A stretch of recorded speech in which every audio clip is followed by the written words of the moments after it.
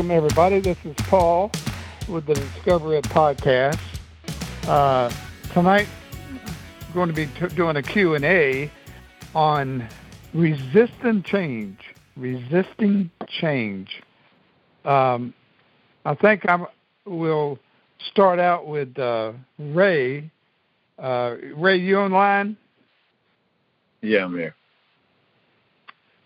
10 years ago when you first came with me, Ray, you resisted change quite a bit because you'd never been exposed to this kind of mentoring and life coaching or whatever you want to call it.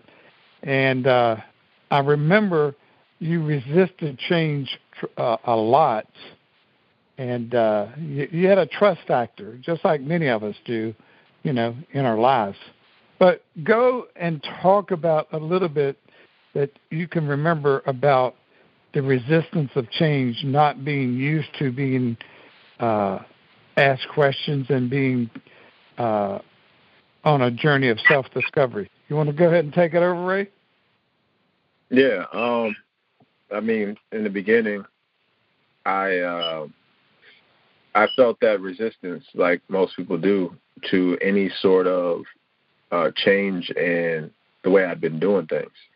I think that that's what most of us experience because what we're used to is what has become the most comfortable. And so even when we don't like our circumstance or our outcome, it's still what we're used to. And so when something challenges that or someone challenges that, you're naturally going to have to go down a path that is not normal to you. It's not routine. It's not the usual line of thought or questioning or, just behavior or pattern. So for me, in the beginning, I felt that when it came to the sorts of questions that Paul would ask, the sorts of inward thought process that he was trying to stimulate. Many times they were about certain areas or certain things that it was uncomfortable to think about or to have to respond to because, that wasn't my normal mode. I wasn't always looking to explain myself or to answer these sorts of questions. So that was my experience in the beginning, even though I was open to the process.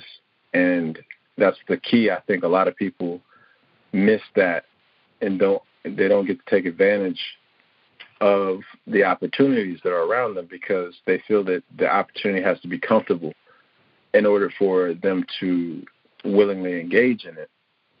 But for me, I understood that a lot of the process I was going through was probably uncomfortable because it was not normal. And I was able to recognize with Paul's help, that the resistance was a normal part of the change, and that naturally, in order to change, you've got to face that and do something about it versus just listening to that, that voice that says, oh, let's ignore this, or let's go do something else or find something other than that to do because that's, annoying or that's something that I'd rather not be doing or I don't want to hear that. I don't want to look at that right now. It's usually not that clear. That's why we have such a hard time recognizing it because if something was to come, a voice was in our mind and said, oh, don't focus on that because that's going to cause you to change. And, we don't want change because even though it's better for you, it's just something you're not used to. You would recognize it as a trick and you wouldn't give it so much attention. But instead, it usually comes into our mind differently as like, for instance, if your goal is to go to the gym, it comes into your mind as, oh, that you got to do this schoolwork this week, and, you ideally you want to go to the gym, but realistically you just got too much on your plate as it is. So still have to go to the gym when you do have time. And then that's when you beat yourself up and say things like, see, if, because of life, I'll never be able to reach my goals. Something always comes up. I'll never have enough time to go to the gym, and so on and so forth. So those things seem very justified and very real at the time. So it doesn't seem as though you're battling with the trickery of the mind, that it plays on you using the mind, using your thoughts. It's not very clear. It seems as though those are valid, reasons for concern and valid excuses for why you can't do anything that you want to do. And it really is key to understand that is the way the mind, the mind functions, the way it uses the mind, the way these patterns of conditioning have a way of using your faculties to perpetuate the conditions that we have, maintained for so long, because you have to be able to feel that resistance and then work the system anyways, and that was in my case. I felt the resistance. I wasn't unaware. It's that I was aware and chose to work the system anyways, because I knew that was a part of it. I knew that was a part of the resistance to change. I knew that was a part of the tricks that it uses to try to keep you from change. And so, I was able to, and I still to this day, I feel that I'm pretty good at feeling the resistance and doing the thing anyways, especially if it's something that I've determined is, healthy for me and a part of my strategy to better my life. Well, thank you, Ray.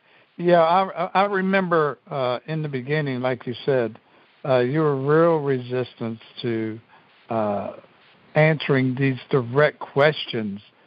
And I mean direct. I don't hold back when I talk to my clients.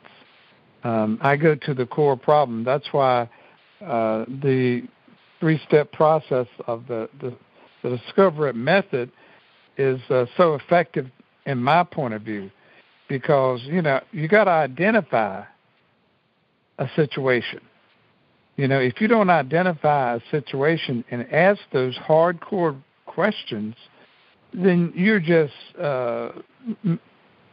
messing around with trying to figure something out that you never will figure out until you get to the real core problem. And I know many times I noticed Ray's behavior in his face reactions that he was a little uncomfortable. It was like a fire on his butt, He just didn't want to stay in the same place very long. But when it comes to, asking these direct questions and things of that nature, trying to figure out exactly what's a person's going through, you have to identify the condition that they're in and work from there. And, of course, number 2, sometimes the client's not willing to look at, which is step 2, to confront it and to look at what their past life existed. What they went through, the challenges and things that they had to confront and overcome, and sometimes they didn't overcome it, and sometimes that caused them to regress instead of progress. And step 3, of course, once you get through that confront, which means decide what you're going to do, either to progress on a journey of self-discovery or don't do anything and stay in the condition that a lot of people are in. I'd say 95, 98% of the population today. And, of course, step 3 is to become proactive. Do the opposite of what you always have done in order to be on this journey of self-discovery. That's necessary in order to be successful with any type of life coaching or mentoring or anything of that nature. But, yes, not only Ray, Ray introduced a young lady by the name of Courtney to the Discover It method, and same as many people, she didn't want to go there. She didn't want to identify what her life had been like, causing her to be the way she thought she was when I first met her on this project of Discover It method. So also that night that I'm referring to about 2 years ago, Jody, he was the one that gave that presentation that particular evening, which was resistance to change. And of course, tonight we're talking about resistance to change part 2, just to add a little bit more than what we did that particular night. The reason people have a problem with resistance to change in their life is because for X amount of years, in case of Ray 10 years ago, he was 24 years old. And just like me and a lot of people, when we're that young, we think we know any and everything anyway. Don't ask me no questions. I know more than you. And I'm sure that many of us on the call feels the same way. But when someone approaches you and asks you to change those challenges that you're having, to overcome those negative emotions and those negative behaviors that we go through all the time, your just don't want to do it. Because, of course, the internal thoughts, is nothing but past program conditioning of all the things that happen to you 24 hours a day, 365 days a year. And it's like a habit, and a habit is just like an addiction. Once we have a habit, we create a habit, or it creates a habit, that is worse than an addiction. And it's hard to identify, confront, and become proactive when it comes to habits or anything else. And lots of times people, including myself, when we confront a situation that someone asks us to change, we're going to be resistant. A large portion of the clients that in the beginning will resist. I'm not willing to open up and show their true feelings of inadequacy or insecurity, or just a sense of the doubt that they have coming into the process of life coaching. But it's a natural. It's going to be there no matter who tries to create a different life change. And you got to be prepared for it. You got to be willing to, look at things that you've never looked at before or even thought of that you had in your life before. Lots of times in our life, we don't know that we don't know what's going on in our life. So how are we going to change something we don't even know that exists? So I like to, in the future, probably have a part 3 of resistant to change. And but tonight, I think that we've uncovered a lot of resistance of change in people's lives. And as I said before, lots of us, including myself, we're dysfunctional. And once we get on a journey of self-discovery, we have to be willing to use the Discover It method in order to get to the core problem. Then to step 2, which is confront, to make a choice, to either stay where you are, and lots of times people do. They don't want to change. They're so addicted to the condition that they're in, they and their it won't let them continue, But some will, some won't.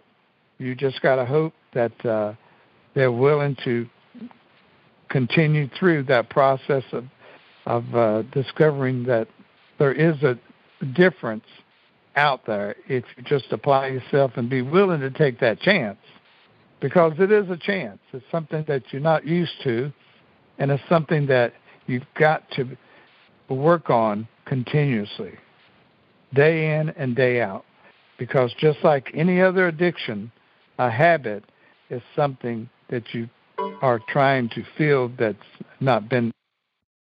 So anybody else like to ask the question tonight? All right, gang, let's go ahead and close the conference call.